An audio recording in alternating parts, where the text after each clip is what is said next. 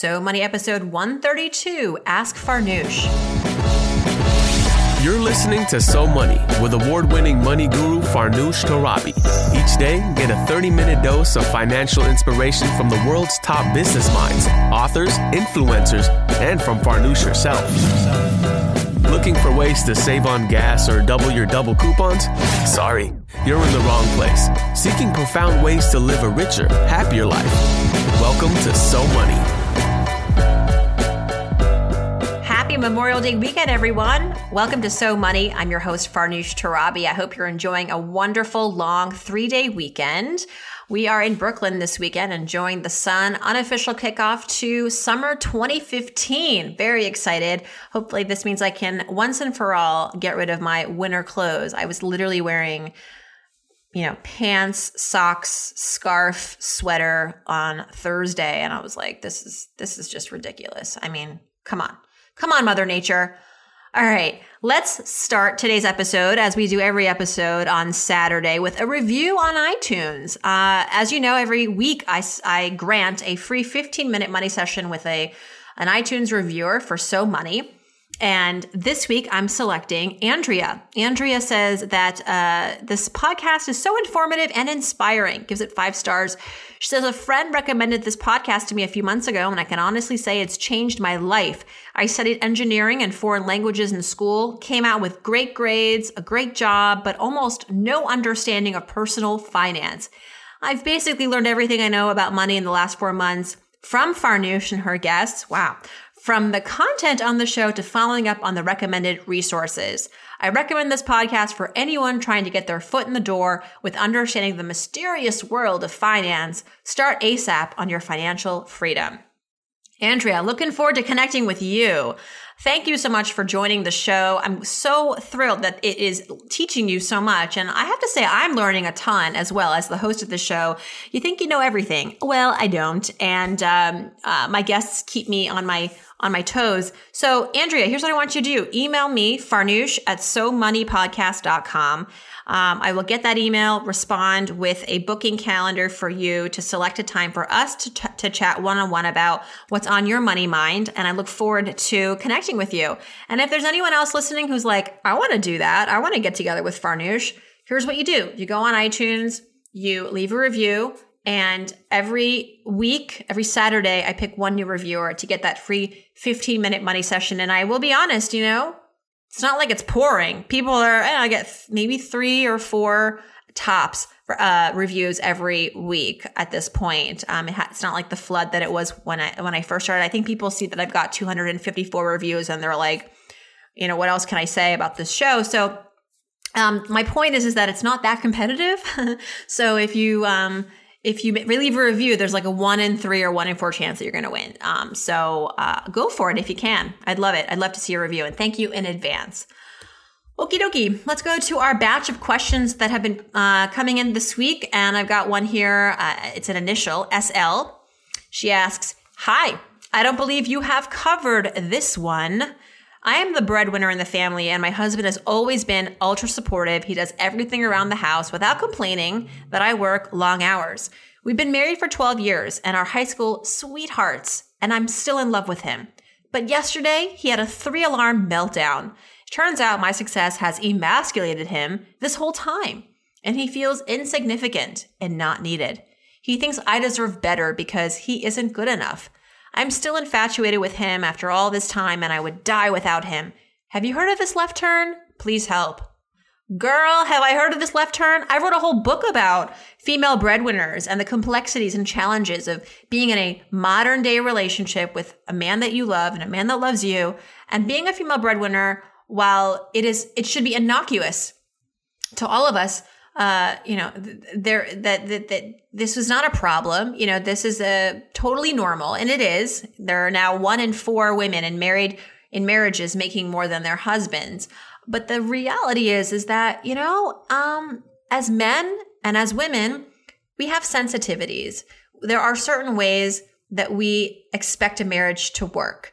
And I'm speaking generally. And for men, I've learned through all my studies and interviews over years in writing this book, is that, generally speaking, men want to provide in a relationship, period. They want to be considered the most important person in your life. Isn't that nice? It's actually kind of sweet. But when they're not the breadwinner, and they're making a lot less than you, they may feel insignificant. They may feel like they're not really providing, and they may feel as though they're not significant to you and that they don't have a purpose. So one, I'm really happy that your husband brought this to the surface, because I think that what breaks marriages apart is this lack of communication over this. We feel this way. We don't talk about it. I wish he talked to you sooner about it. I mean, 12 years is a long time to bottle things up, but he came forth with it. Clearly you love him, and clearly he loves you. And so that's an amazing foundation to go from, to build from. The next step for the two of you is to really have a heart to heart about how you can redefine your individual roles in the relationship so that he, again, feels purposeful, significant, meaningful, and your hero. I know, ladies, we don't like to hear that men are our heroes. It's very passé. What I'm saying here is that when you're in a relationship, and I've learned this, I didn't learn this growing up. I've learned this recently. This is not something that I think society or families or our culture really ingrained in us, but it's so important because at the end of the day, at the end of your life, you don't look back and go, wow, look at all the money I made. You want to go, wow, look at this amazing marriage that I had, or this relationship, or I was loved, or I was in a loving relationship, and I was in a relationship that worked. And I think that's really the important legacy that we want to leave behind. And so it's important to work at your relationship and realize that it's completely different than how it is in a work setting, in a business setting. Relationships are very delicate. Gender plays a significant part in a relationship and in the world, frankly. I mean, women and men have different ways, generally speaking, that they want to be communicated to, that they interpret things. And the book talks about all of this. But I think for us to get across to you over this, little podcast that I have, just to give you a good maybe next step with your hubby, is to say, okay, you want to remind him that he is still the most important person to you in your life, that you couldn't do your job without his support, emotional support. But I think men want to be more than just your emotional rock. They want to actually physically be there for you in some grand way. And if they're not there for you in a financial way, what else can he do for you that would identify as the most important bit of support in the kind of realm of your relationship? I'll give you an example in my marriage where I make more than my husband. He is not only my emotional rock, but he is giving me and this family the kind of support that money can't buy, that my money can't buy, that he is able to adjust his work hours and negotiate flexibility at his job so that he can be here for us earlier than later in the day. At the end of, at some point I was getting really overworked, and I felt like I just needed some, a change in the way that we were running our lives. And it was because my husband was coming home at 6:30, 7, and I was not getting all my work done by 4:00, which is when the nanny leaves. So Tim said to me, how can I help? And I thought, well, it's not enough to just play by ear and say, hey, today can you come home at 4? Hey, tomorrow can you come home at 6?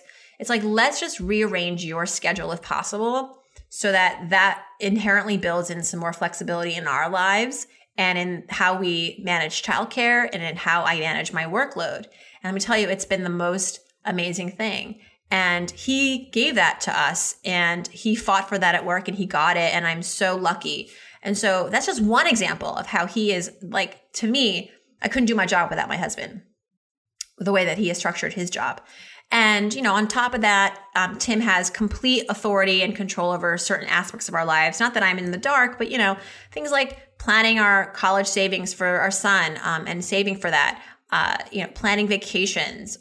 This summer we have to sublet because we're renovating. And you know what? He's taken charge of that, and he's, going to pay for it. And so while he makes less, he is able to cover a lot of other significant things and giving his money meaning.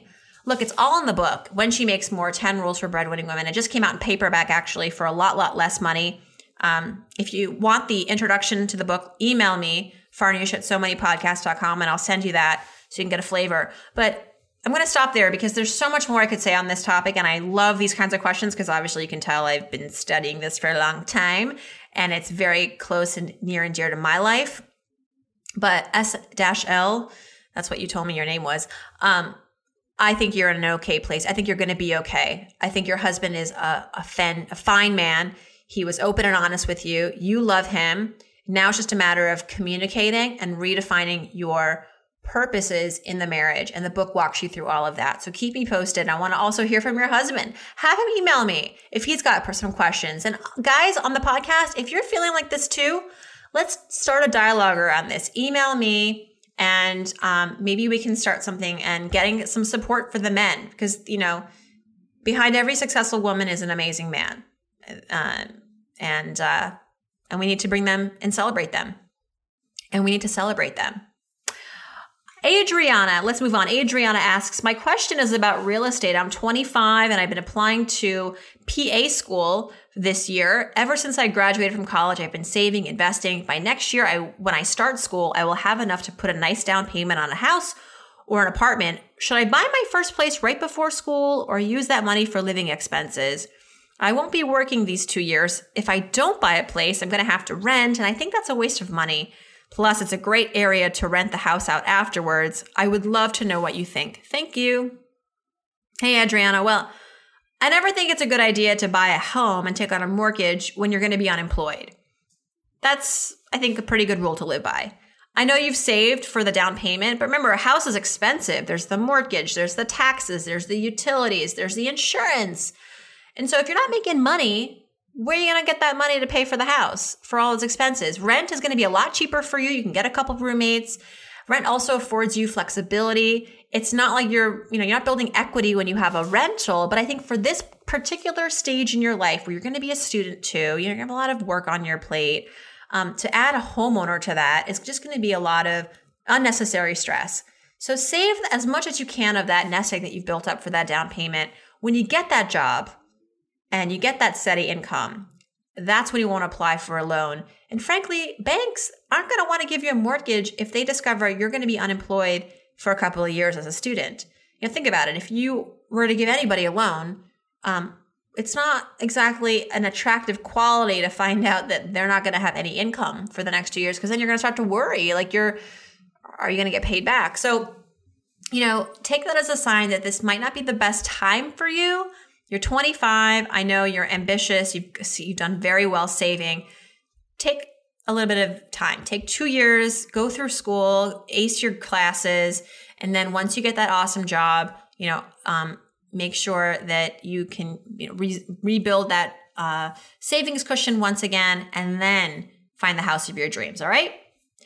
Alexis says, Dear Farnoosh, I'm 30 and I'm finally trying to plan for my future for the first time. My mother decided to open a target date index fund for me as a gift so that I'll have a retirement fund. It's very sweet, but I don't feel a sense of ownership over it. I now have a couple $1,000s to put away for the first time myself, but I can't afford a financial planner. Should I just add more to the fund that my mom set up a separate Roth IRA, or hold out until I get a salary job that might offer a better alternative? Love, love, love the show. Hey, Alexis, I think that you're 30, so it's time to get going with retirement once and for all. I'm glad that your mother set up this gift for you. Maybe find out if she can transfer ownership once and for all to you. So you're probably the beneficiary, but it would be nice to just have complete, control over this. But I like the Roth IRA plan. I think it's a swell plan. We talk about Roth IRAs on the show a lot. It's a great tax advantage way to save for retirement. And also in the interim, if you need that money for a qualified expense like buying a home or paying for a medical bill, that money will be available to you penalty free. But try to save it for retirement. More likely, it's better to just save as much as you can for the future. And maybe you'll get a job with a better alternative. But at this point, you don't want to wait and see. If you get a job down the road that has a great 401k with a match, keep the Roth IRA and also have the 401k. There's nothing wrong with having more than one different retirement vehicle. I actually advocate for having multiple retirement vehicles at the same time working for you. It's a great way to diversify. So definitely do something. And I think the Roth is a great way. And ask your mom about transferring ownership of that target date fund. Olivia asks, you recently answered a question about repaying student loans. Yep, that was last week. And I was wondering why you emphasized consolidating private and public loans separately.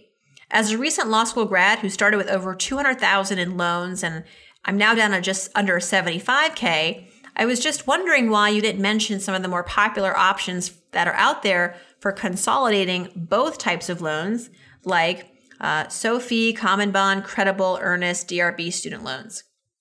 Olivia, you got me. I don't really know much about those alternative lenders online. I know I've heard of some of them. I'm not educated on them, I will admit. Traditionally speaking, you cannot combine a private and a public loan together and consolidate them. That is, if you go into a bank, they're not gonna do it. So that's where my advice stems from. Maybe I'm a traditionalist, and I need to just kind of get more up to date with some of these alternatives. So I will do that. And thanks for bringing that up. And maybe we'll do an episode about it at some point, as I know student loans are a huge, well, I guess they're an epidemic at this point, right? I mean, there are more outstanding student loans in this country than there are credit card balances. So that's a scary thing. But I don't want to end on a bad note. Olivia, thanks for your question. I love this show because my guests keep me in check. So I'm going to check that out, and I will maybe next time have more to share about them. Thank you so much to Olivia, Alexis, Adriana, and SL for your questions this Saturday. Tomorrow, lots more to come. And thank you. Have a great Saturday. Hope your day is, so money.